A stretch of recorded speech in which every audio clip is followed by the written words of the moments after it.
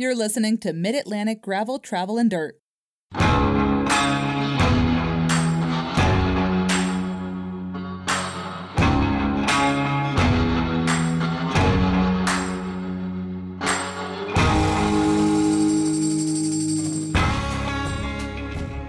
everybody, this is Brian, and this is episode 172 of Mid-Atlantic Gravel, Travel, and Dirt.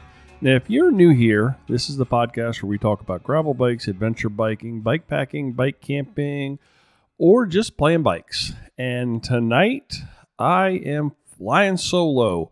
COVID has struck the family as well as our guests that we had scheduled for this week. So everyone out there, stay safe and healthy so you can ride hard and fast or slow and easy. The choice is yours. Before we get into the episode, though, I want to tell you about Cutaway USA. Cutaway USA offers premium cycling apparel born in the Blue Ridge Mountains. Cutaway is an industry leader using innovative fabrics combined with clean, bold designs. Make sure to visit their website at cutawayusa.com to see all their premium cycling apparel and gear. And when you reach the checkout, use the code GTD20 to take 20% off your entire order. Before I get into all the nonsense I'm going to talk about with myself this week, I've got some thank yous and some shout outs to some new Patreon family members. Welcome Adam Diem from Roughneck Gravel Roubaix and Eric Schoonover. Those are our recent additions on the Patreon side. And if you didn't hear the episode a few weeks ago, we had Adam on. He is the race director for Roughneck Gravel Roubaix. Also want to send a really special thank you to Nadine for her PayPal donation. We will make that go a long way towards keeping the wheels turning over here. Just going to do a little bit of catch-up, so kind of across the board. First up, Gravel Grinder Nationals were May 7th. And we had scheduled Alex and Chris from Dirty Kitten Productions this week to talk not only about Grinder Nationals, but also about Grally Cat, both of which just happened, and their upcoming Dirty Kitten Gravel race. But we are going to have them on a future episode really soon.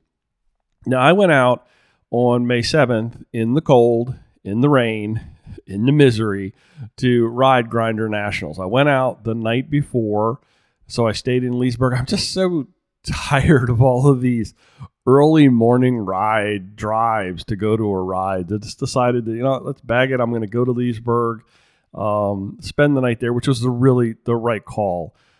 Leesburg is a cool little town. If you've not been or spent any time there, I'd recommend it. It's really a cool little place. The venue was outside of Leesburg at Bluemont Station. That was a great choice. I'm not sure who found that or made that choice. That was a question I had for Alex and Chris. But it was like a really cool little brewery, winery kind of event venue. I thought in my mind, when I pictured Loudoun County and the starting venue for an event like that, that was it. I mean, spot on, perfect location. And then going out from there, Chris, you did an amazing job with the course. Spot on. It was an absolutely gorgeous course. And it was, I told you when I saw you out on the course, it is so well marked. You did a great job with that. If you got lost or you got turned around, it's because you weren't paying attention to your Garmin or you weren't paying attention to the signage or something, because there was no doubt as to where you're supposed to go. So kudos, Chris. Great job. The story of that weekend, though, was obviously the weather. It was rainy. It was cold. It was rainy. It was cold. I think you probably say that over and over several times. It just, I get it. We talk a lot about how the weather can make an event or make something really seem epic, and you're going to hold on to that memory longer. And this was one of those times, but sometimes it just kind of gets the better of you. I had one of those kind of days, and so I called it a day at 53 miles instead of taking that second lap. I headed back to get warmed up. It was really hard when you do a lap on a course like that, and the day is that kind of a day. It's just so easy to kind of say, yeah, nah, I'm thinking today is a day that I'm just going to call it. And even into like mile 40, 45, I didn't have any doubt that I was going to do the full century. It never really entered my mind until I kind of got to that turn and kind of just thought to myself, it's like, the back hurts, it's cold. And the cold really did beat me up a little bit. On a cool little side note, I had the opportunity to ride for a little while also alongside of Gretna Bill from Lupine Lights. And we chatted about bike podcast. Bill is a bike podcaster as well. And it was kind of nice to kind of ride along and chat with a fellow bike podcaster just by chance, not really, having something planned or kind of a sit down or something like that. It was just kind of like very, I don't know, it's authentic and kind of like really just a nice opportunity to kind of ride along with somebody that does the same thing that you do. It was kind of neat. The men's winner for the event was Paul Petrie from Alexandria, Virginia. He had a time of 5 hours and 11 minutes and 52 seconds. Well done. What an effort in those conditions. Now, that was over 100 miles. I had 3,600 feet of elevation on my one lap. So, that's 100 miles with over 7,000 feet of elevation. And the women's winner was not far behind, Catherine Sarkisov from North Potomac, with a time of 5 hours, 23 minutes, and 26 seconds. Hats off to both of y'all. That's a ridiculously solid effort. Congratulations. Again, kudos on a tough course. I can't say enough about that course. It was just, Loudon is a special place, and the gravel is really, it's just what it should be. And I hope that America's Roads is able to really, pardon the pun, make some inroads into saving that gravel as much as possible, because every time you go out there, you see new, fresh hardtop on places that used to be gravel. So, and they're just slowly disappearing, and I hate to see that happen. Some interesting news from our guest from our last episode, Cynthia Frazier. Cynthia went out and did it again. Last week, if you listen to the episode, we talked about her Rockstar 250 gravel routes fastest known time effort. Well, just last week, she went out and claimed the fastest known time for the Pave route. That was 166 miles over 12,000 feet of elevation. So that paved route, what they call the Pave route, I think it's got a little bit of loose stuff on it, but for the most part, I think it is hardtop. She pulled that effort off in 9 hours and 25 minutes total time, with only 13 minutes of stop time. Now, for those of you quick with math, not me, that's just over 18 miles per hour moving average for 166 miles and 12,000 feet of elevation. Kudos, Cynthia. Seriously, kudos. Along the way, I looked at her Strava effort for that. And so along the way, she racked up 7 Strava QOMs, and I literally lost count of the segment trophies looking at the Strava route. If you don't follow Cynthia on Instagram, you really should. Search for Watt_wagon. Watts as in power watt. So it's WATT_wagon. Drop her a follow. I'm going to put another link to her Instagram in the show notes. And here's some of her additional ride by the numbers. Normalized power 191, 6 bottles of water, 4 bottles of Tailwind, 3 peanut butter and jelly sandwiches, 4 chocolate and peanut butter kind bars, 1 sugar cookie, 4 squeezable apple sauces, and 20 sour Scandinavian swimmers. My favorite. I think she said you got those from Trader Joe's. I still have to make myself a trip to Trader Joe's and find these sour Scandinavian swimmers. And I also, where do you get one sugar cookie, Cynthia? I mean, come on, one sugar cookie? Have a couple more sugar cookies. I think you could do it. What's up next for Cynthia? I would not be surprised to see a Rockstar mountain bike route fastest known time added to her collection of Rockstar trophies or belts. That would be really cool if she could hold all three at the same time. That would be super cool. Congratulations again, Cynthia. Great job, and can't wait to see what you do next. On a different sort of, let's come full circle on a sad note. The American cycling community is reeling after the tragic shooting death of Mariah Wilson, affectionately known as Mo. Wilson, an elite racer on the U.S. gravel and mountain biking scene, was shot and killed on the evening of Wednesday, May 11th in Austin, Texas. Wilson was only 25 years old, and she had traveled to Texas to compete in the Gravel Locos race on May 14th. And police are calling her death a homicide, and they have not released further details of the crime. According to the officials, she was shot twice and died at the scene. It's gut-wrenching. Enough said. It's a sad story that continues to evolve. I'm sure there's going to be more information that comes out of that. And, I just, our hearts go out to her family, her friends, all the people. I know she was close to a lot of people at Specialized. I did not know her. But from what I've read and from, talking to Joey, who had kind of knew a little bit about her before all this came out, he's, just it's devastating. And I mean, I don't know what we can do anyway.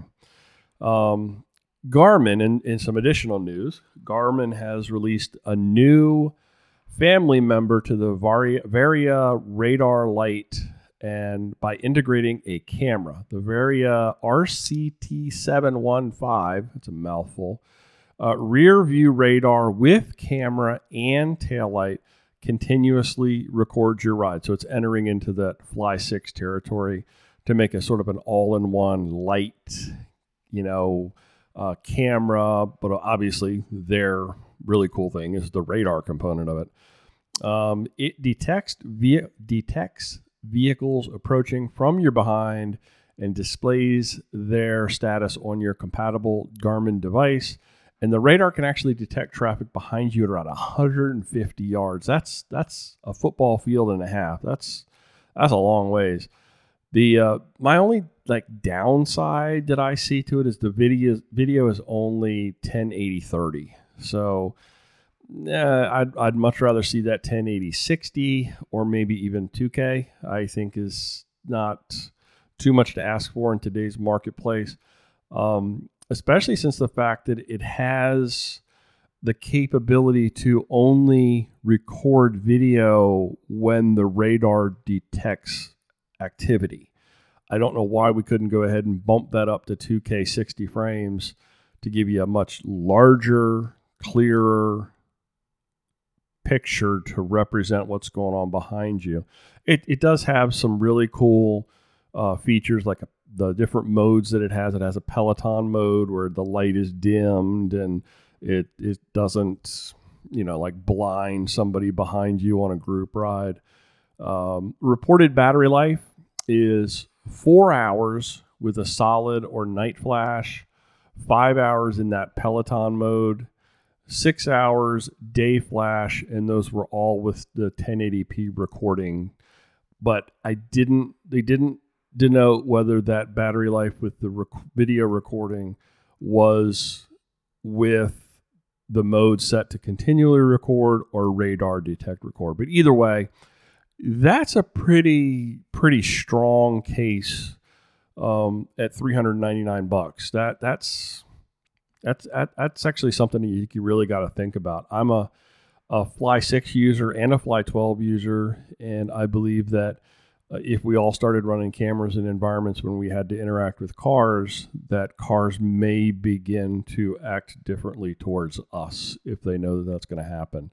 So I'd love to see the price come down so that everybody could actually jump on board. But I get it. That's a lot of technology with radar, a camera, and a light going on in one unit.